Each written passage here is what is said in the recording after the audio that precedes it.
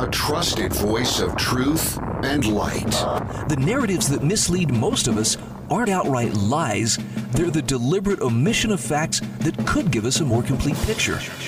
And a rally point for those who've accepted the reality that they are not sheep. The world needs your leadership, and the essence of leadership is using your influence wisely wherever you happen to be standing. This is the Bryan Hyde Show. Well, hello there, and welcome to the show. I hope you are ready to revel in wrongthink, because we got plenty of it headed your way today. Our program is brought to you by Landmark Risk Management and Insurance, also by Monticello College and Rio del Sion Home Lots. You can find links to these sponsors in the show notes, which I provide for you each day that I broadcast at thebryanhydeshow.com. These are the show notes for February 26th. And on tap today, we're going to talk about a number of different things. We're going to talk about, we're going to talk about some of the crazy, unpredictable stuff that's going on, but one of the most disturbing aspects is described so well in an essay by Joachim Buch. And the thing that concerns him, I mean, look, there's a ton of weird stuff, weather-wise and economically and militarily. There's all this stuff going on. Politically, we live in clown world. But you know what one of the most disturbing things is that we see? It's the public's gullibility towards the politicians and the bureaucrats who are laying the groundwork to remove our most basic rights and freedoms. That's a huge concern. So let's dive right in and talk about this. This is an essay that Joachim Buch published on medium.com. It's called The World at Its Darkest. And I love he starts out with a quote from Tolkien from The Two Towers. First, Joachim Buch says, remember who the enemy is, and it's not the friends, neighbors, or family members you're lashing out at. Here's the quote from The Two Towers. And you, ring-bearer, she said, turning to Frodo, I come to you last who are not last in my thoughts. For you, I have prepared this. She held up a small crystal vial. It glittered as she moved it, and the rays of white light sprang from her hand. In this vial, she said, is caught the lights of Arundel's star. Set amid the waters of my fountain, it will shine brighter when night is about you. May it be a light to you in dark places when all other lights go out. Now, Joachim Buch says, look, I'm not the only one who's seriously scared about what happens in the world. And not about that pesky virus, which overwhelmingly doesn't harm very much. He says, I'm in the right age group and healthy, so I face next to no risks. But he says, instead, the catastrophic risk I face comes from the gullibility of others, our government's overreach, the laying of intellectual and political groundwork for permanently removing our rights. What we in the West thought until recently were unalienable rights that nobody in their wildest dreams would impinge on, were removed and upended in a matter of months. And not to the sound of pitchforks and revolutions, but to the masses cheering them on. He says, in country after country, madness ruled and disproportionate responses took place. When the enlightened restrictions didn't work, how could they, completely misaligned as they were? The leaders jammed down even more of them, down our credulous throats. Not that we minded either. We celebrated their strong actions, even attacked them for not stripping us bare earlier.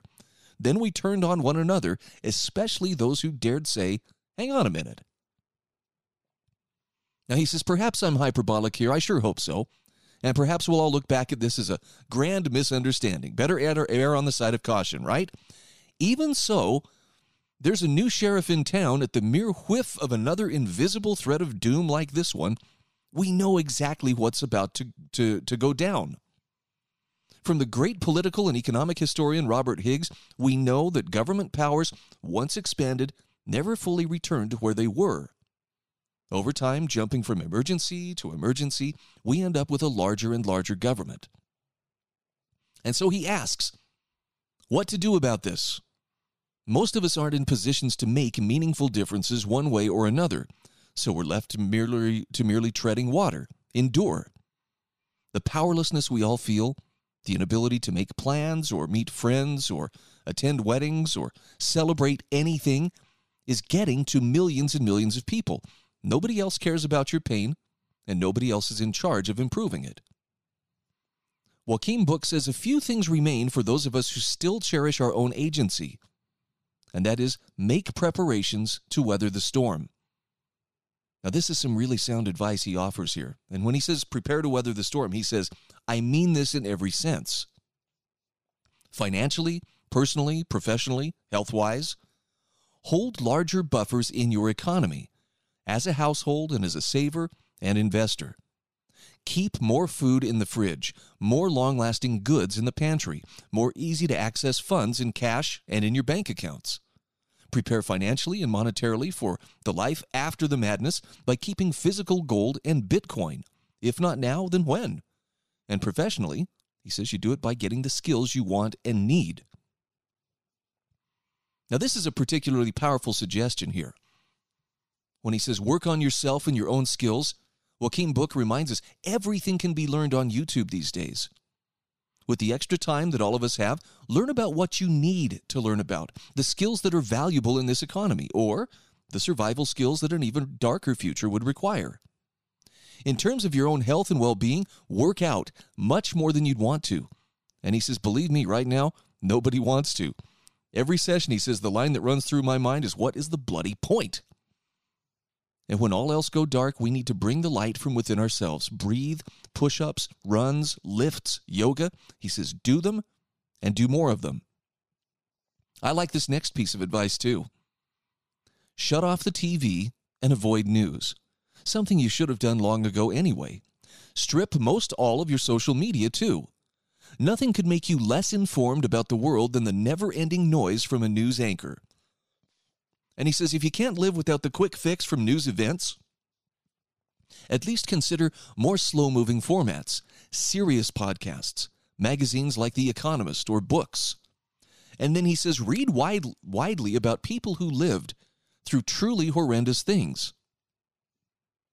And this would include people like Anne Frank, Stefan Zweig, I'm going to struggle with this next name, Zlata Filipovic, Alexander Solzhenitsyn.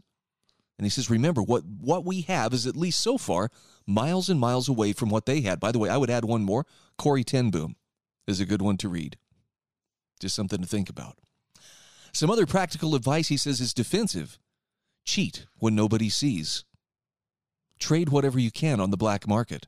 Reciprocating favors from your neighbors. If you live in the countryside, try getting game or roadkill from those around you who know how to acquire them. Stack away Bitcoin out of reach of your tyrannical government. Get a cottage in the woods or the Alps or the emptiness of whatever nature you like most.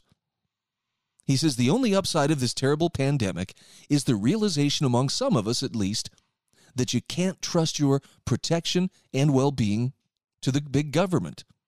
You are in charge of your own life, you wield its agency, and you must secure it for yourself and others financially, physically, and mentally.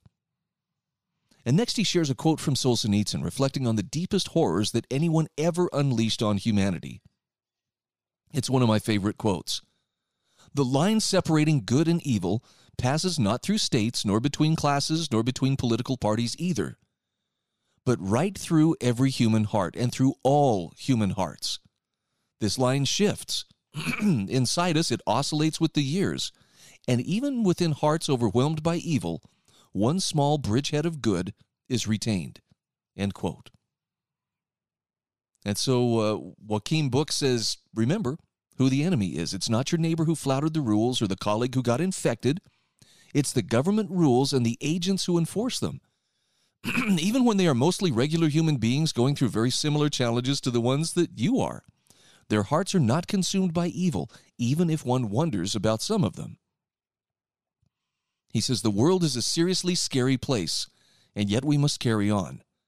So take responsibility for your life, learn what you need, detach from what you don't, delve deep and find that Arendelle-like light in your own soul, the light that keeps you going, the stuff that matters.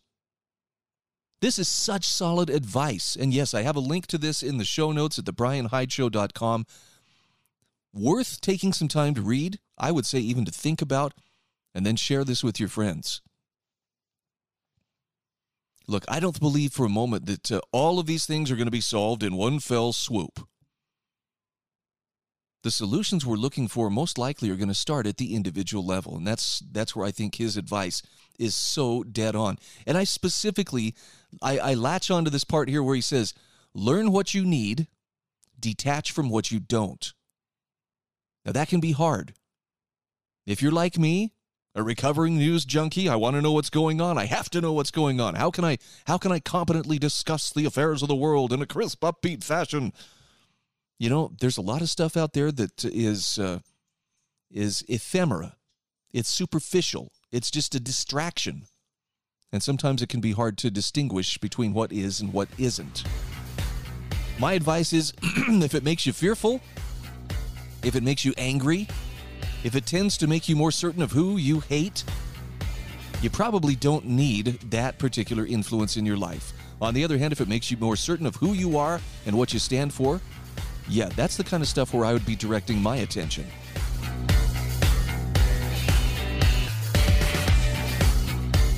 This is the Bryan Hyde Show.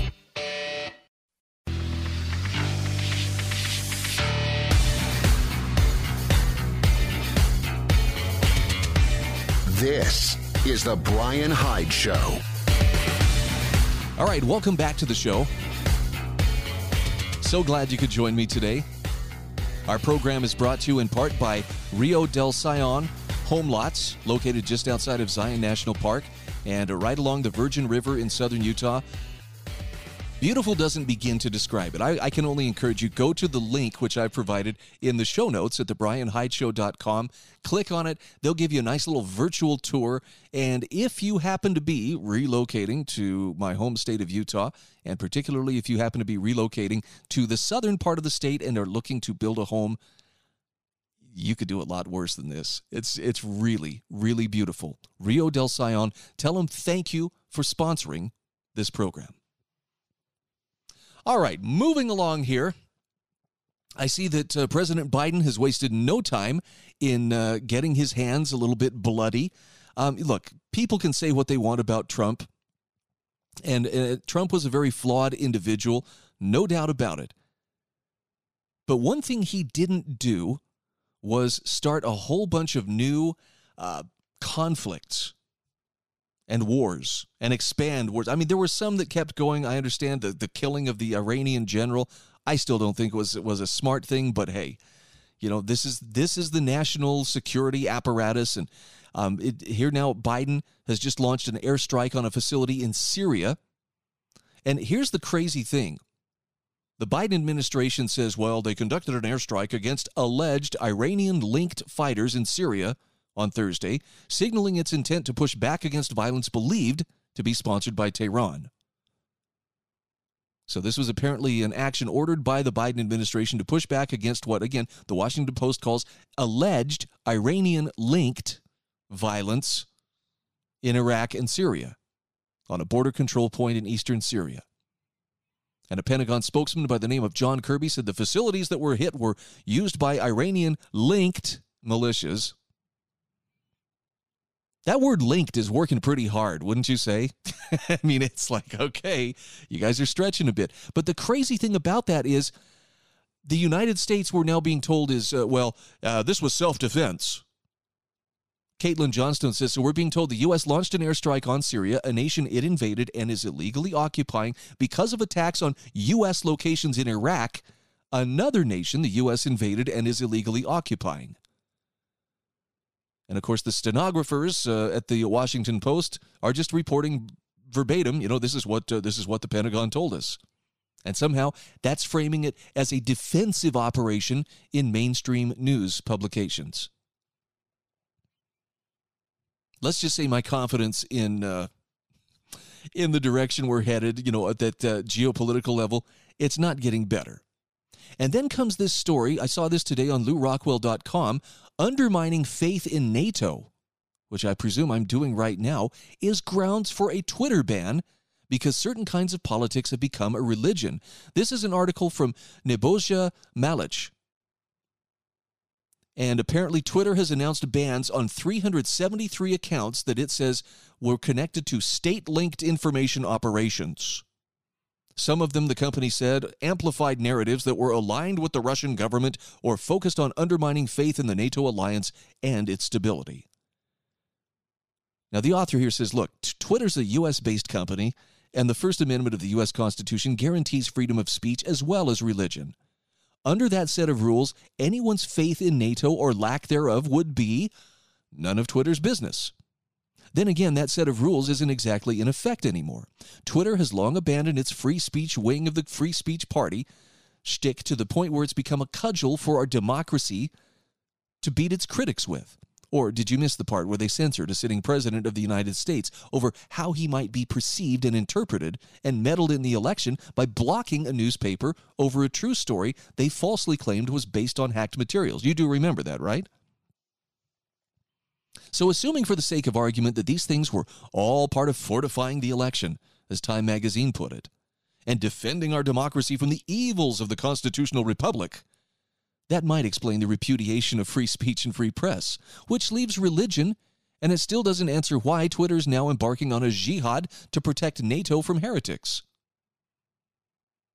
The author says, last time I checked, the North Atlantic Treaty Organization was not a god, but a military alliance. It hardly needs anyone's faith or big tech protection thereof. Not only is it armed to the teeth, but commands its own legions of disinformation hunters and propaganda shops. Why, one of Twitter's executives is literally an officer in a psychological warfare outfit of the UK military, a member of NATO, in case anyone hasn't been paying attention. Big tech, by the way, is also working hand in glove with an entire cottage industry of disinformation researchers like Ben Nemo and Elam of the Atlantic Council, a think tank serving as a NATO cutout, and René DiResta of the Stanford Internet Observatory. Now, DiResta was ought to be notorious because her old firm, New Knowledge, was exposed for literally running a bunch of fake accounts posing as Russian bots during a 2017 special U.S. Senate election in Alabama. Because that helped a Democrat, New Knowledge was allowed to quietly rebrand, and DiResta failed upward to land at Stanford. Now, these are not the Russians you're looking for, so move along, that kind of thing. And it's ironic that DiResta's new outfit has provided more information about Twitter's newest crusade, as well as where it might be headed. Based on information they were provided by Twitter, some of the accounts in one of the Russian networks, the SIO says, appears to have been linked to the operations primarily via technical indicators rather than amplification or conversation between them. Now, notice the weasel phrasing in appear to be linked. There's that word linked again, working hard, or show signs of being affiliated in Twitter's original blog. It's simply amazing how the same people who demand irrefutable evidence of, say, U.S. election irregularities suddenly need no evidence whatsoever for their own assertions. No doubt these platforms, like LiveJournal and Telegram, one bought by a Russian company back in 2007, the other founded by a Russian national but currently operating out of Dubai, are going to find themselves in the crosshairs soon enough. Censorship is an intoxicating power that endlessly expands until it's smashed. That was what independent journalist Glenn Greenwald pointed out, especially since enforcing faith means this isn't about differences of opinion anymore. Forget about things like free speech or due process or debate. That's the cornerstone of an actual democracy. Politics is a certain kind of religion now. And that's disturbing on a whole other level. Nebojsa Malic says, in a move that should surprise no one, this religious war against heretics who dare doubt NATO and other Russian wrongthink was hailed by such luminaries of the U.S. establishment as former ambassador to Moscow, Michael McFaul. Now, lest you think he's an outlier, the U.S. Embassy in Kiev applauded the Ukrainian government's order to close down 3 opposition TV stations earlier this month. Democrat lawmakers are currently pushing for similar censorship at home. Yes, contacting like the major cable providers and asking, why are you carrying Fox News? And just last week, newly installed U.S. President Joe Biden told European allies the transatlantic alliance is back, pledging his renewed support for NATO. The thing to understand is that those values aren't necessarily, the ones that he says he's going to govern by, aren't necessarily what the Constitution of the American Republic calls for. It's now effectively been replaced by what's been dubbed our democracy. And so that's what they're going to govern it by, what our democracy says those values are. So here's a good rule of thumb. Anytime someone tells you to put someone or something above reality. In other words, you cannot even question this. You are being asked to idolize something. And there's a lot of idolatry when it comes to the national security state. You know, people are taught almost reflexively, thank you for your service, without ever stopping to think about, whether the person that they're saying it to really wanted to be thanked or not. But if you're putting something above reality, you're turning it into an idol. Be careful. Don't go there without looking before you leap.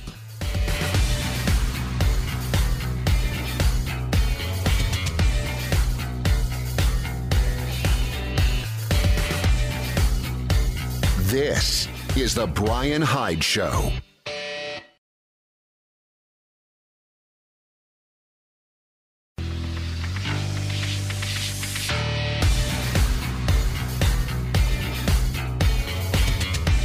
This is the Bryan Hyde Show. Hey, welcome back to the show. Our program brought to you in part by Monticello College. Just click on the link that I provide in the show notes at thebryanhydeshow.com. It'll take you right to their website. You can do some examinations, see what an education for our time looks like for yourself. I actually had Dr. Shannon Brooks on the show earlier this week. It was a great conversation talking about Georgics. And if you don't even know what that is, I would say, go pop on to Monday's episode. What day was that? That was, Monday was, hang on. I think it was the 22nd? Yes, Monday the 22nd of February. And that was hour 2 of the program with Dr. Shannon Brooks from Monticello College as our guest. All right, moving on. Still hearing a lot of talk about the clash at the Capitol from January 6th. And it was fun to see Thomas L. Knapp in a piece that was published on everythingvoluntary.com makes a pretty good analogy. In fact, the title of his piece is Capitol Riot, Well Past Its Sell-By Date. Now listen to what he says here. He starts with a quote from Rahm Emanuel back in November 2008, shortly before he became the White House Chief of Staff for the Obama administration. You never want a serious crisis to go to waste. Now, what was left unsaid by Rahm Emanuel was, even if you have to make something into a serious crisis, molehill to mountain style. Thomas L. Knapp says, there are plenty of real crises. There's almost always something important that's going wrong, but real crises are difficult to exploit. Getting important things done well is hard work, and who deserves credit isn't always obvious. Now, political grandstanding is easier, leading to what he calls the dairy farm strategy of crisis exploitation. First, have a cow. Then, milk it. Democrats have been milking the January 6th Capitol riot for going on 2 months now.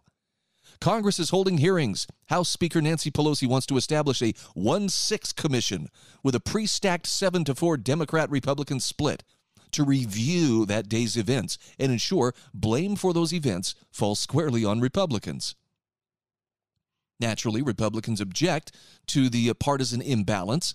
Some of them loathe the idea in its entirety. Some want its purview reduced to Capitol security failures. Others want that purview expanded beyond the right to include other riots in other places on other issues. That would be Black Lives Matter and Antifa versus the right-wing extremism Pelosi wants to milk and milk and milk. Now, Thomas Knapp says, I'm not saying members of Congress were unjustified in having a cow after a mob overran police lines and chased them from their chambers, but it was what it was, a one-off riot. Incited? Yes, in various ways and by various people. Planned? Not much at all. If at least so far as the available evidence indicates. Donald Trump, Rudy Giuliani et al. Spent 2 months winding up a mob of unstable non-geniuses, then set that mob loose to do short-term, uncoordinated mayhem. It wasn't 9/11. It wasn't Pearl Harbor. It wasn't the JFK assassination. It wasn't an insurrection. And it wasn't a coup. It was a poorly scripted and typically stupid Donald Trump publicity stunt run amok. Now, Thomas Knapp says the problem with milking the cow you had is that the milk goes sour relatively soon. Pelosi's pail has become a petri dish for what she sneeringly dismisses as conspiracy theories when regular people spout them. She wants us all to drink a tall, warm glass of that sour milk to wash down government censorship of media, both mainstream and social, and other emergency infringements on civil liberties. He says we should pour it down the drain instead. I think that's probably pretty sound advice. Yep, it's being milked because, the political class gets to play the victims in this one. And by the way, I don't necessarily agree with Thomas Knapp. Maybe I'm giving Trump and members of his team who were challenging election results, maybe I'm giving them more credit than they are due. But I never saw anything along the lines of, let's rile people to the point of violence. I definitely saw him rallying people to stand firm, and why not? In the face of gaslighting media that assures us over and over, hey, the fact that these 5 states stopped counting at exactly the same time, and they all miraculously had these hundreds of thousands or millions of Biden votes suddenly appear, when they started recounting, I'm sure it's just a pure coincidence, and there's absolutely no reason for us to question whether there was any kind of wrongdoing or any kind of manipulation. By the way, if you haven't seen the Time magazine article about how we did it, they come right out and tell you how the system was manipulated to get the, quote, right result. Not that a lot of us had a ton of faith in voting anyway, the high sacrament of our civic religion, but questions remain. And you don't have to be some wild-eyed, tinfoil hat-wearing conspiracy kook in order to have serious questions about what took place and why. So, for what it's worth, yeah, Congress is trying to keep us distracted by playing the victim rather than, allowing people to question. And, of course, they've got the help of big tech. They've got the help of most of the mainstream media. Corporate America is flexing on us and telling us you can't question these things. And I'm not saying this from a position of, boy, I know for sure. I know without any doubt that there was election fraud, because I don't. I haven't handled the evidence. What I do know, though, is if the truth is that this was the most transparent and above-board election of our lifetimes, then there should be no need to tell people you can't say that, you can't think that, you can't ask that. I would think that the truth would be, it would instill a sense of confidence that, hey, we can answer that. We can address that concern. Here's the answer. But instead we're told you can't think that. Don't look there. Can you see what I'm saying? It doesn't bode well for the idea that, they're playing straight with us. And always have, because I know for a fact, actually, they haven't always played straight with us. And by the way, that's true for the left and right equally. Power is a curious thing. People who want power are willing to do amazingly dumb things like selling their souls in a buyer's market. So I will continue to have questions. I'll continue to raise those concerns and continue to be a pariah, I guess, to the extent that anybody notices. But I think they're fair questions to ask. And I certainly wouldn't be thinking ill of anyone for asking them. All right, shifting gears. Here's one that I'm keeping a very close eye on because this looks to me like the culmination of about, I'll say the last 30 years, but it could be even a little bit more, of some hardcore activism finally coming to fruition, and that is the Equality Act that is now being considered in Washington, D.C. This is an article from thefederalist.com. The author is Christopher Bedford. The title, Blessings of Liberty, How the Equality Act Viciously Attacks Christians, Freedom, Society, Sex, and You. And he talks about a conversation here. Christopher Bedford says a Catholic priest asked him as they passed on the icy sidewalk early one Sunday afternoon, "Have you been following this Equality Act?" To which Christopher Bedford said, "Yeah, a bit. You can be sure anything that comes out of D.C. does the opposite of its name." And this priest told him, "Check it out today. It could pass as early as this week, and it's very, very troubling." Now, he says, the two of us went our ways, carefully navigating the icy bricks back to the safety of our homes. And the Monsignor was right, of course. If the Equality Act passes, he won't be safe in his home much longer, nor will women be safe in their sports, their restrooms and locker rooms, the nail salons they work in, nor even shelters from homelessness and abuse. The act, which the House is expected to pass for the second time in 9 months on Thursday before sending it to a now Democratic Senate, opens up swinging on Christian, as well as most religions' concepts of morality in marriage, sex, and identity. What this act would do is strike biological sex from the 1964 Civil Rights Act, replacing it with sexual orientation and gender identity. Crazy stuff, right? Belief in traditional marriage, the act would legislate, is a specific example of what it calls illegal discrimination. If the bill passes the Senate, he says our church parishes will become soft targets, while weak-kneed men like David French confidently celebrated the migration of drag queens from rowdy, seedy bars to children's library story hours as blessings of liberty. It'll be curious to see what he thinks when parish halls are subjected to those same blessings. Now, we'll come back to this in just a few moments. And look, I know that this can be a very divisive topic. If you have someone in your family or someone you know struggles with gender dysphoria, maybe, you have a child or a grandchild who has come out, this is something that affects the lives of real people.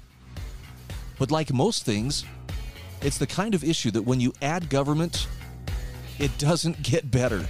It only gets worse, and it gets more contentious because you've now added the element of coercion. And in this case, it's going to be a lot of coercion. We'll take a quick break. We'll be back in just a few moments.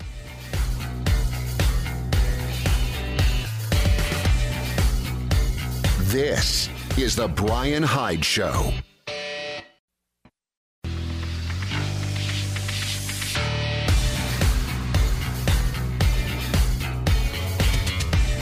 This is the Bryan Hyde Show. All right, welcome back to the show. As a general rule of thumb, anything that comes out in Washington, D.C. in terms of policy, I always take a close look at what they name it, because the official name almost always depicts the exact opposite of what it will actually do. And I'm sharing with you an article from Christopher Bedford from The Federalist about the new so-called Equality Act, which would create coercive new obligations that could end up gutting religious freedoms. Not necessarily a great idea. And here's the crazy thing about this. It's all made possible, says Christopher Bedford, by massively expanding the government's definition of bigotry. Not that we were seeing, or not that we weren't already seeing a wave of people accusing bigotry in everything and anything. So we expand the government definition of bigotry as well as the definition of public gathering places to include any place that provides exhibition, entertainment, recreation, exercise, amusement, public gathering, or public display.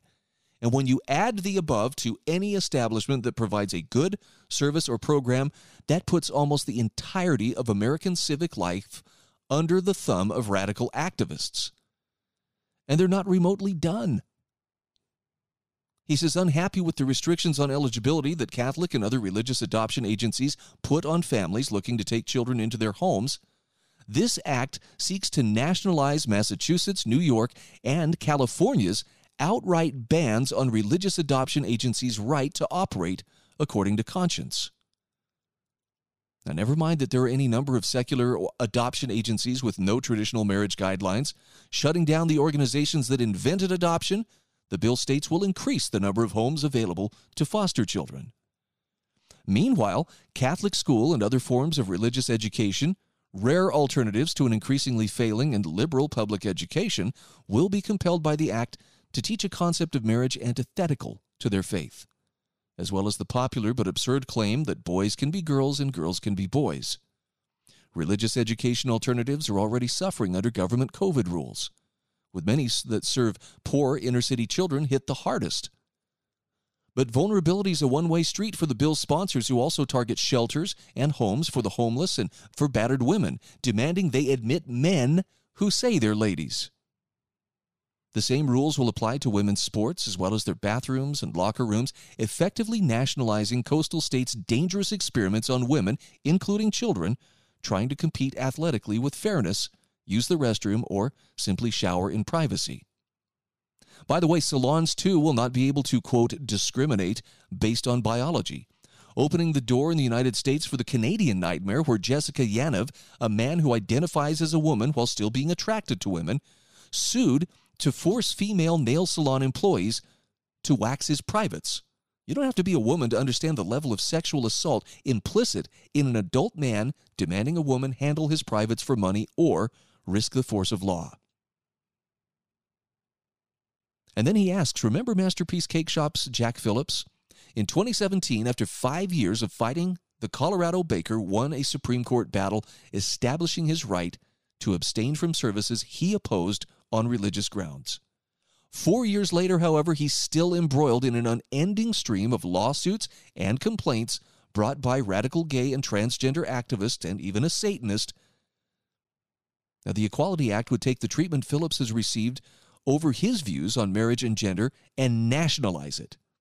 Virtually no businessman would be exempt. Nor will the Little Sisters of the Poor's hard-fought, if fleeting, legal victories be safe. According to the Equality Act, religious nurses, doctors, and hospitals unwilling to kill an unborn child or perform a potentially mentally destabilizing, deeply invasive, medically unsound sex change surgery could be legally discriminating. Now, while the Little Sisters were able to beat back their antagonists, who were led by Joe Biden's nominee to head the Department of Health and Human Services, Xavier Becerra, using 1993's Religious Freedom Restoration Act, this last line of defense would be useless against the Equality Act. It specifically reads, the Religious Freedom Restoration Act of 1993 shall not provide a claim concerning or a defense to a claim under a covered title or provide a basis for challenging the application or enforcement of a covered title. So under the Equality Act, after all, American law is a tool to attack our rights of conscience, our religious freedom, our businesses, our schools, our families, our neighbors, our priests, and our churches. How dare anyone expect to use the law to defend against it?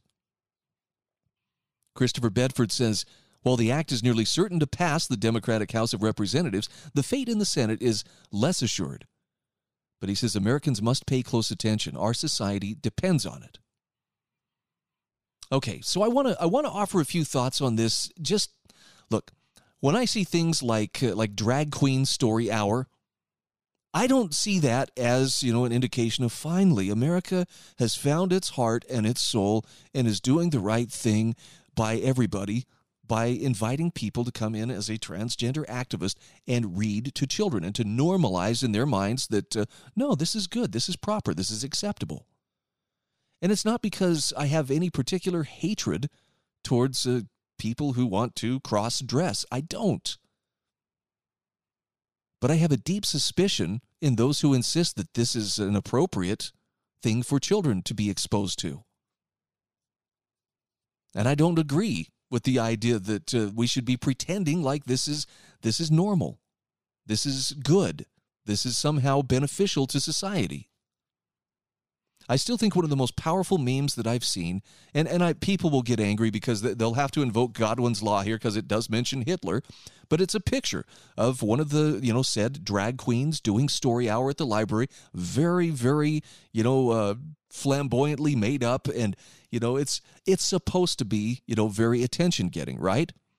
And so here's this picture of this drag queen reading to these little children, and the caption underneath says, and then one day, suddenly, for no reason at all, the people elected Hitler. Now, the point isn't that, what, you're saying drag queens are Hitler? No, that's not the point. The point is that Weimar Germany had very intelligent, very well-educated, and well-trained people. And yet somehow their society lost their moral compass. The concept of right and wrong became a fuzzy, shadowy thing where no one was really quite sure where the lines could be found anymore. And that's when a certain Austrian corporal found his way into power and was democratically elected by a populace that, just lost its ability to distinguish between right and wrong. I know there are people out there who carry some interesting and challenging psychological burdens. And I'm not pointing this particularly at the LGBT crowd. I'm pointing this at all across the spectrum. People struggle with a lot of different things. But I don't believe for a moment that the best thing we can do is just simply pat everybody on the back and say, hey, go for it. Sometimes it brings some very high costs in terms of, I'll just take, for instance, there's a book I read some years ago by a medical doctor, Dr. Jeffrey Satinover, and it's called Homosexuality and the Politics of Truth. Now, he's not making any kind of a moral judgment. There's no, homosexuality is a sin. That's not where he's coming from.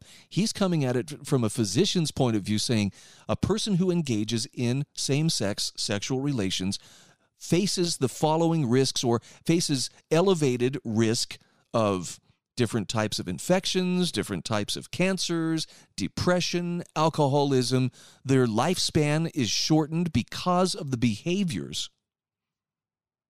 And he actually likens it to alcoholism, which, by the way, has a very similar list of consequences that can follow if a person indulges it. And one of the things that he points out is he says, look, if you were to point to something and say, hey, if you do this, your life expectancy is expected to drop by about half. You're subject to, or you're exposing yourself to the possibility of liver disease, of certain types of cancer, of job loss, family, basically it can affect your life in a whole bunch of different ways. But he says, if it was somebody with alcoholism, would you say, hey, you be you? That's you embrace it. You were born that way. Have a drink. Of course you wouldn't. I know nobody wants to consider those kinds of consequences, but, the human body is what it is. Violation of the ecology of that body always will carry risks. And I think the most dangerous part of all, though, is when it's okay. If people want to hold these different views, what they want to do in the privacy of their own homes, that's entirely up to them. But when you add government to the mix, you're adding a very dangerous component, because now you're adding coercion. And when that coercion starts to lean on where people's consciences exist, well, let's just say the results can be troubling. And I'll leave it at that.